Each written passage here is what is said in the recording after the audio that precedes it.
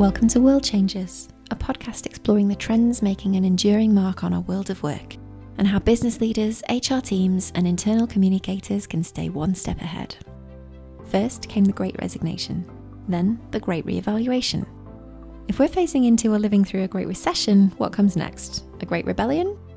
Naming workplace shifts in people dynamics has become trendy, but it overlooks the fact that it's individual desires and wishes driving this change, and it's your workplace rebels leading the charge. This got us thinking about our own rebellious moments. So we asked Team Scarlett Abbott, a right little bunch of workplace rebels, tell us one of your memorable pushbacks, whether it's from SA or elsewhere. And did it lead to change or just frustration? So the first one that probably comes to mind is a few years ago now, but I basically put a business case together for me to work 4 days rather than 5 days a week. It wasn't for childcare reasons or anything specific like that. It was just very much around getting a better work-life balance. That has since paved the way for other folks to work in a more flexible way of working. A time when I last pushed back against something at work, I just joined a very large engineering consultancy. We'd been tasked by our sort of sustainability lead that we need to go external with sustainability, with climate change, because this was back in 2019 when it was really ramping up, and I think just been announced that COP26 was going to be in Glasgow. So it was a really amazing opportunity to get some market penetration there and really get the positioning in. But when we were looking at it all and reviewing everything, we realised that we weren't in a place to talk externally because we hadn't sorted everything out internally. We didn't have messaging aligned. We had pockets of excellence and pockets of no activity. And what I found when I was sort of trying to break down what it was, just climate change, what it was now to tackle it, that it was far too complex. And our definition and our action towards it was non-existent. So I pushed back and said, look, we're not ready to go back to do that yet. We need to sort out ourselves internally. We need to upskill our people, educate our people, get everyone aligned to what tackling climate change and sustainability means for us. It could have been a very difficult conversation. We had the pressure on to deliver on that, but it formed such strong foundations, even now still being used and being the way to actually help people have conversations internally and with their clients as well. So that was a great outcome for that. And it was right to have that strategic pause at that moment to say, no, we need to do this instead. So what you want to do is successful.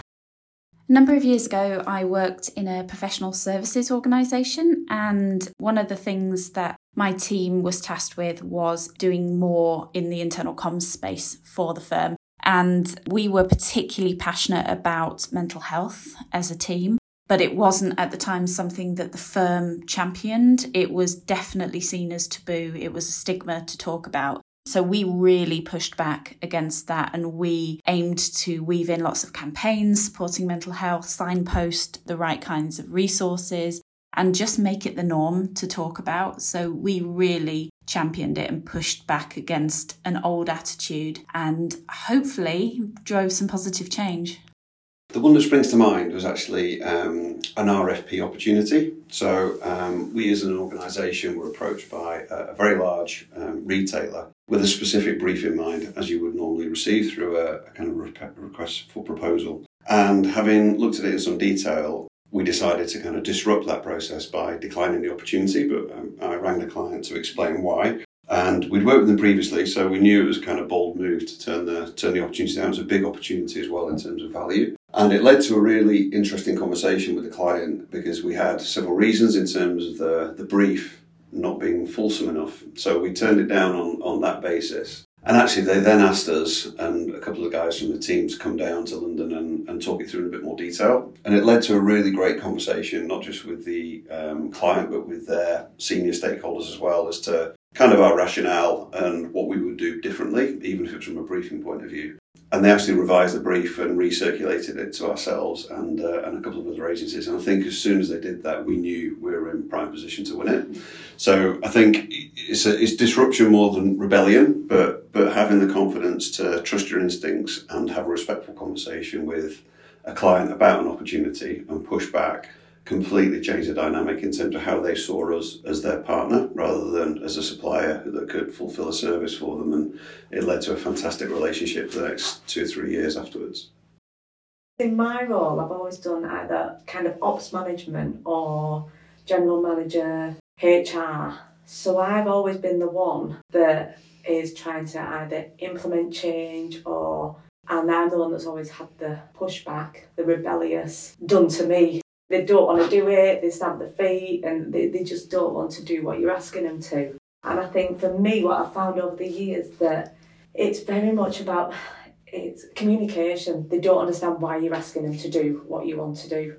And giving them that knowledge, giving them that understanding of why you want them to do what you want them to do. And almost in a sense giving them ownership of it and making sure that they're involved from the very beginning and give them that ownership. So almost they feel like it's their idea and they're not then thinking, I don't want to do this, I'm not doing it all, and just coming up against you. It's working with them and saying, this is why I wanted to do this. What's your thoughts on that? Can you help? Do you think you could do that? And have you thought about that? Do you think you could have come up with a better idea? Why don't you work with your team and come up with an idea and present it to me?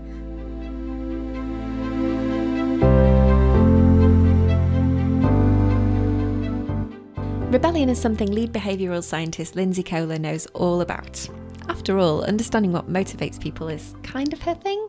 I sat down with Lindsay to chat about workplace rebels. Lindsay, welcome to World Changers. Thank you, Elle. Lovely to be here. So we went out to our community to ask them about their moments of workplace rebellion, and we heard a wide range of stories, from the marketing consultant who pushed back against sexism at a major record label to a Canada-based internal comms pro who enforced a policy change that helped colleagues better protect their time. Very juicy stuff. But what kinds of stories of rebellion have you come across when talking to folks from different organisations?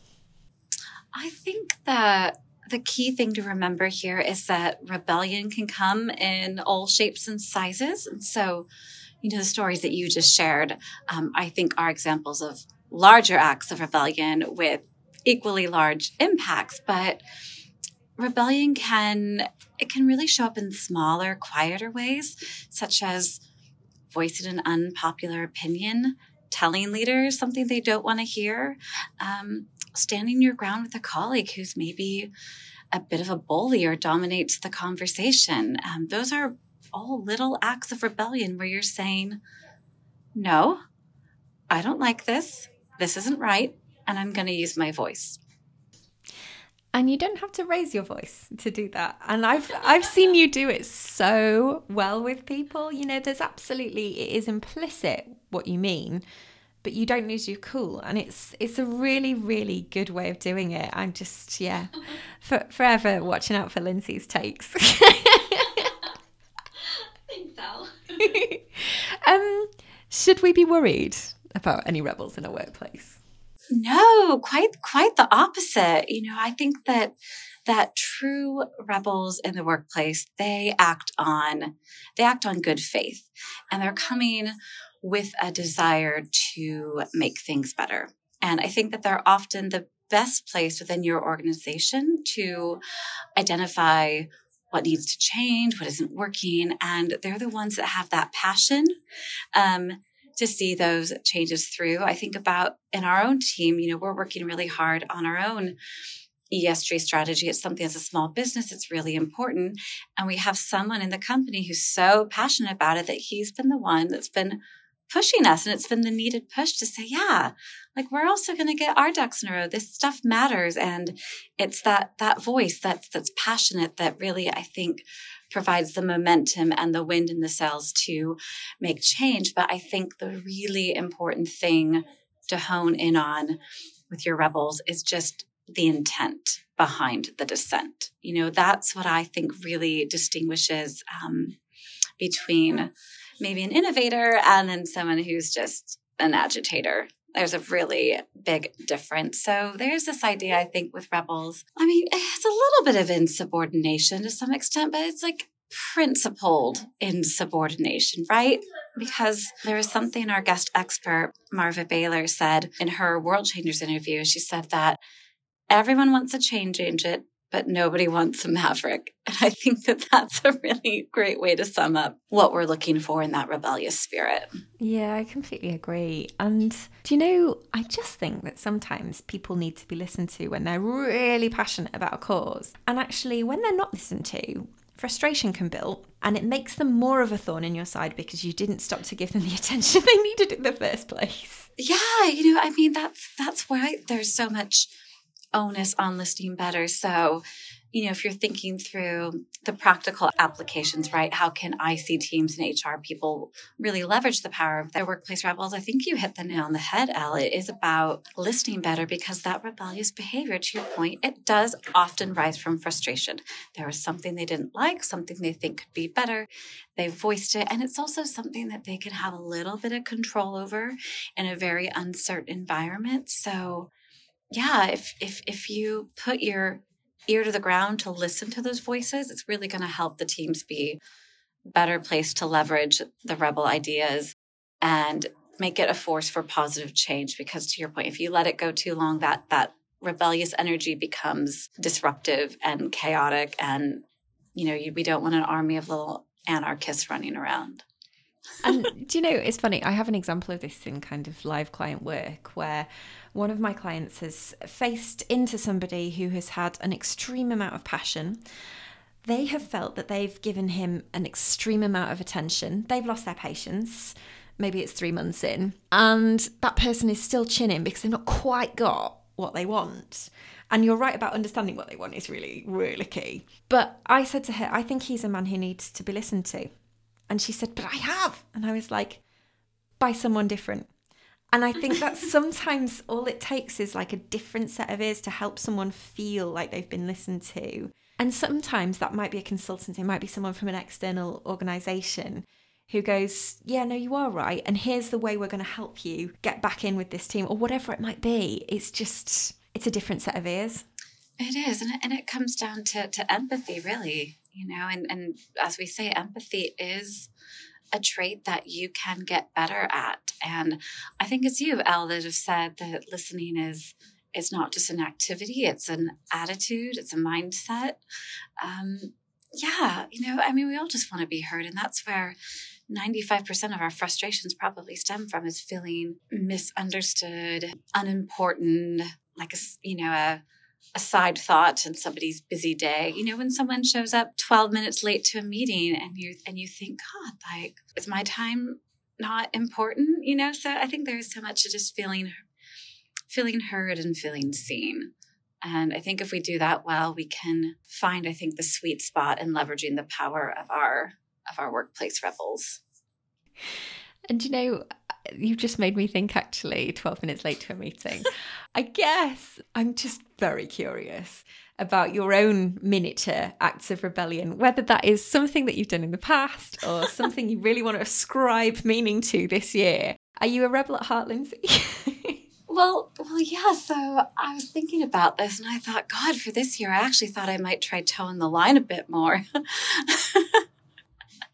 But that aside, we know how long that'll last. I think it'll be a bit more acting first and asking for forgiveness later, especially with the kind of the role that I have in the kind of line of work. Sometimes you just have to make decisions, move quickly, follow your gut, and just get things done. And I'm not saying be reckless. There's a very big difference between taking well thought out risks or making informed decisions and just being reckless. It's not at all what I'm advocating, but I do think some more of that, just do first and ask forgiveness later if things didn't quite land maybe the way you'd hoped, is probably going to be one of my ethos for this year. Well, what about you? What are your acts of rebellion on the horizon? Well, I've been very rebellious in the past. I rebelled myself out of a job. But it was all with the right intent and permissions up front, in that we were kind of told that we had to we were literally told we had to be disruptive and experimental with this news trial that we were doing for kind of 6 months, and proved that we could do different formats and treatments. And we really chucked the rule book out, tried all kinds of different experimental formats, and harnessing the power of people's opinion in the organisation. And, when somebody says one thing, but what they actually mean is another thing. But hey, I took them to their word, and I did everything I possibly could to do completely different forms of comms. And it was landing, but I think it was just a bit too forward for its time, maybe, in that organisation. But it's interesting, isn't it? That it's such a kind of weird act of rebellion, just doing your job differently and experimenting. But surely that's not an act of... And where's the line of rebellion, right? I think it comes down to risk. They said do something different, and you did, and you rebelled yourself out of a job where they might have meant, oh, could you use blue instead of purple? That risk preference is so interesting in what somebody considers an act of rebellion. And it could, change from person to person, organization to organization. And that's where I think people would do well to trust their instincts, follow their passions, but always go back to what's the intent? Am I trying to make things better, or am I just, barking up the wrong tree because I didn't get my bone? Totally. But thinking about that risk attitude that you were just talking about, it's made me more cautious when taking risks because of the kind of ultimate risk that I took last time, right? But actually, so my act of rebellion this year is to rebel against that mindset and to be more courageous and more curious than ever before. If you can call that an act of rebellion, it's an act of rebellion against old beliefs and bad behaviours from previous fingers burned moments. But I was talking to Russ about it, who's my manager here at work, and he was just be more courageous, get that lippy on, fight the power. Well, if you need a cheerleader or backup or a sidekick in your acts of rebellion, I think you know who in the business to go to. I definitely do. Look, thanks so much for sharing with me your kind of take on rebellion. It's such an interesting topic, isn't it? And I think for some kind of risk-averse leaders reading this report, they might be like, wow, is this going to be anarchy in the streets? And no, absolutely not. It's more considered, thoughtful, interesting rebellion, to me anyway. Yeah, that's exactly it. Well, thanks for your time, Lindsay. Really appreciate it, and see you soon. Sounds great. Bye, Al.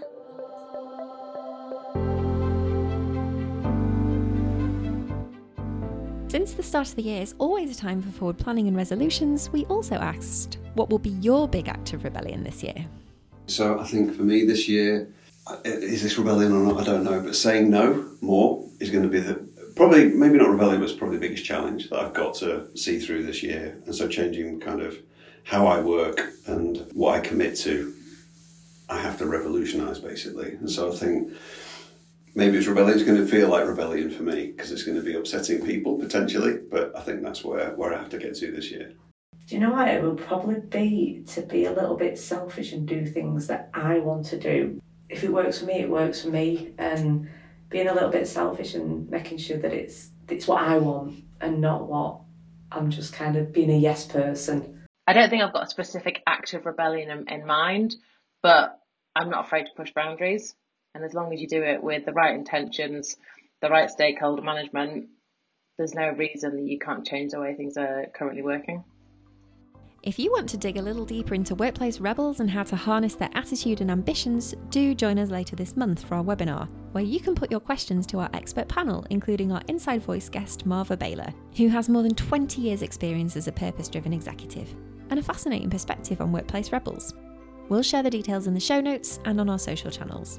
Want to continue the conversation in the meantime? Do come and chat to us over on Twitter @ScarlettAbbott or drop us an email at hello@scarlettabbott.co.uk. We'll see you next time for another dive into World Changers 2023. World Changers is a podcast by employee engagement consultancy Scarlett Abbott, hosted by L. Bradley Cox. Find out more at scarlettabbott.co.uk.